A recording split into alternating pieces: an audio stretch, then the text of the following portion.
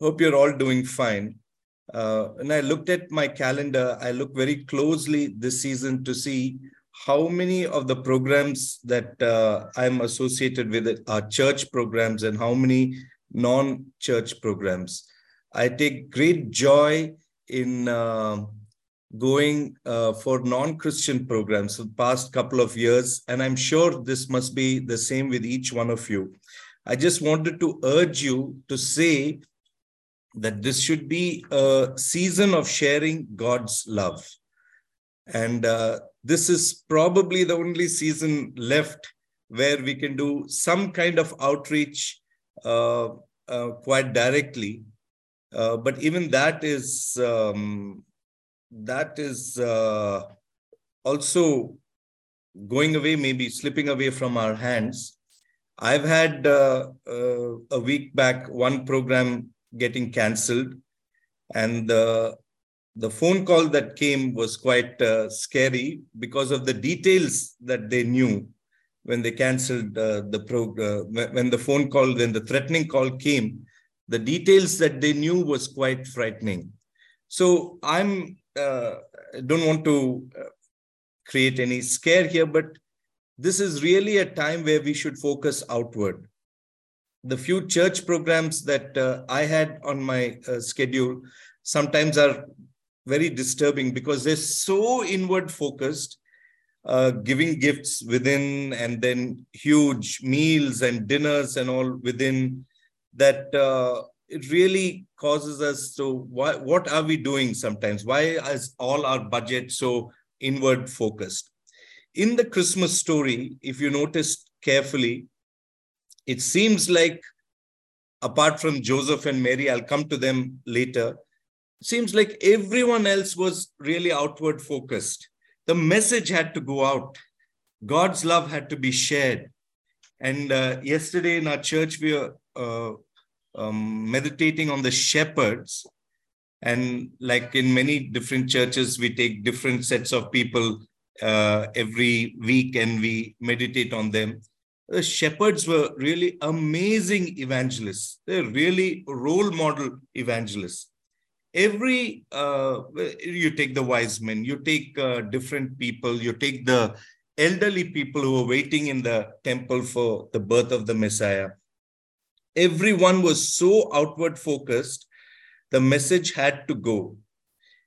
It seems like when it says that Mary treasured all these things in her heart, that she was one of those persons who did not share anything. She was but then Mary's song in Luke chapter 1, verses 46 to 55, Mary's song was wonderful in its outward focus and also so wonderful in its wisdom. And I just wanted to very quickly, because we have little time, it's Monday morning after all, go through the exact words of that song, not go into too deep a commentary, but just underline a few words of that song and maybe add a line of my own. That's it. That's all I'm going to do. This was a spontaneous outburst when she met Elizabeth. And this is where the song comes and goes down in history as the Magnificat, what is there in Luke chapter 1, 46 to 45. It also is a mirror image of the song of her ancestor, Hannah, in 2 Samuel chapter 2, verses 1 to 10. There are a lot of parallels in both these songs. Song, I believe, is a wonderful way of outreach. There are at least 50 occasions in the scriptures where God's people sang and conveyed a message through their song. And at least in 400 places where we are told to sing and to praise the Lord. In many places, we're told to sing a new song. So here is Mary's song, which I'm going to read to you. And as I said, I'll just underline a few verses here and there. So it starts with this: my soul magnifies the Lord. Whatever you focus on, and these are my words, whatever you focus on becomes bigger and bigger in your life You focus on yourself, you become very big. You focus on your problems, it becomes bigger. But Mary, in her infinite wisdom, says, my soul magnifies the Lord. Wisdom that was given, even though it appears like a spontaneous outburst, it's actually steeped in timeless wisdom. She says that the Lord should be our focus. And the more and more we focus on God himself and how wonderful he is and how beautiful he is, and our soul magnifies the Lord himself becomes bigger and bigger in your life. And my spirit rejoices in God, my Savior. It's a time we have to herald a time of great rejoicing. Put aside everything that distracts you or disturbs you and rejoice, like Paul urges his people in Philippians 4:4. Rejoice. And again, I say, rejoice. For he has looked on the humble estate of his servant. For behold, from now on, all generations will call me blessed. For he who is mighty has done great things for me, and holy is his name. And his mercy is for those who fear him from generation to generation. You know what Mary is saying? You know what this teenager is saying? And she was a teenager. I can tell you this by a few calculations, because in the cultural mores demanded that as soon as they attain puberty, they would be betrothed. So she was a teenager. And you know what this teenager is saying? All generations from now on, behold, will call me blessed. He has done great things for me. Holy is his name. And his mercy is on those who fear him from generation to generation. She's saying to all of us who are striving so hard to make a mark for ourselves, she's saying, the only way that you and I can have a shot at posterity is through our partnership with Jesus. The only way we can, in a sense, live forever is through our partnership with Jesus. To whom is she saying this? She's saying this to all those people who are making those futile attempts at immortality, getting the best medical wisdom to live very long, storing and cloning your DNA. There are people who do that, they're spending vast amounts on doing that, amassing so much wealth and possessions, somehow thinking that this is going to be with you forever, but not being able to really enjoy them as you're going into the winter of your life. Building statues, monuments, naming localities, towns, streets, buildings. Yes, your name might live a little beyond you, but ultimately, as it says in Psalm 103, the life of mortals is like grass. They flourish like a flower of the field. The wind blows over it and it is gone. And even its place remembers it no more. But from everlasting to everlasting, the Lord's love is with those who fear him. So if the Lord's love is with you, you are there too. And his righteousness with their children's children, with those who keep his covenant and remember to obey his precepts. Let's move on. The last two sets of underlines. He has shown strength with his arm. He has scattered the proud in the imaginations of their hearts. He has brought down the mighty from their thrones, exalted those of humble estate, and he has filled the hungry with good things, and the rich he has sent away empty. What is this teenager girl saying? That there is justice in this world, and that justice comes only from above. That's where we have to look for justice. Very painfully, I have seen, even among my close friend circle, that when someone stands for good Christian values, they're meted out, not justice, but injustice. And Mary is saying there is social justice, there is economic justice. The proud will be scattered in the imagination of their heart. There will be political justice, bringing down the mighty from their thrones. And with great prophetic certainty that the economic justice also comes from above. He has filled the hungry with good things, and the rich he has sent away empty. There is justice, and it comes from above. Lastly, Mary says, he has helped his servant Israel in remembrance of his mercy, as he spoke to our fathers, to Abraham, and to his offspring forever.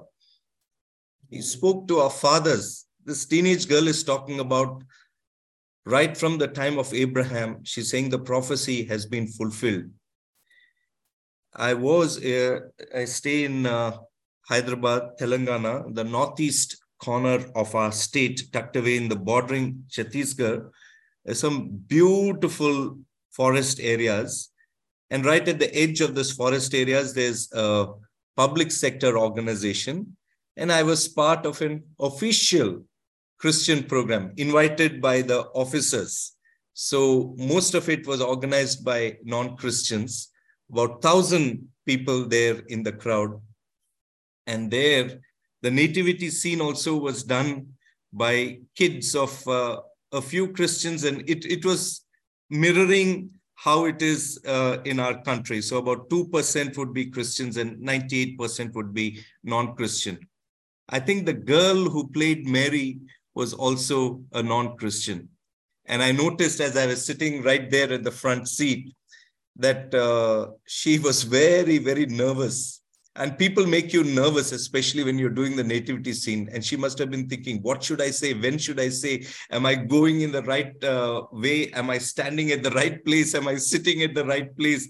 Am I emoting the right expression? And she was very, very nervous.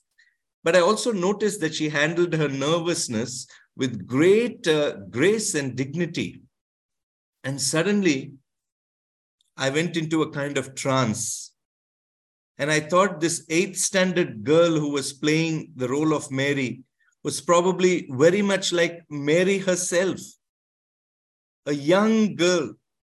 When the angel Gabriel came to her, I'm just wondering what kind of anxiety and nervousness she must be having. But then she also handled it with great grace, and look at the wisdom that emanates from her. She's saying in that last paragraph, that she prophesied about the Messiah who was already there in her womb, who will bring salvation, not just for her or her family or her society, her community, but to the whole world. This Messiah will bring the cup of salvation. And for a Christian, Mary is saying there is hope, there is eternal hope, unlimited and unending, not just for a Christian, but for anyone who in this season, who's willing to listen to the sincere and authentic sharing of God's love. To anyone who listens to that, there is hope, eternal hope, unlimited and unending. And that is the message of what Mary is singing about. And that is the message what you and I should be really busy with sharing in this season. It's a season, my dear brothers and sisters, you can call me Anna, of sharing God's love. May God bless us and give us the strength to work tirelessly in this season. The last slivers of opportunity available to us to share God's love all around us in innovative ways, in ways that glorify Him. May God bless each one of us. Thank you very much. Let us pray. Loving God, thank you, Lord, for this beautiful morning. You've given us another Monday, and we're so grateful to you, O God. Lord, I just pray that you would purpose in all our hearts, O Lord, that we should go beyond the zone of comfort to share God's love in this season. Do it in an authentic manner.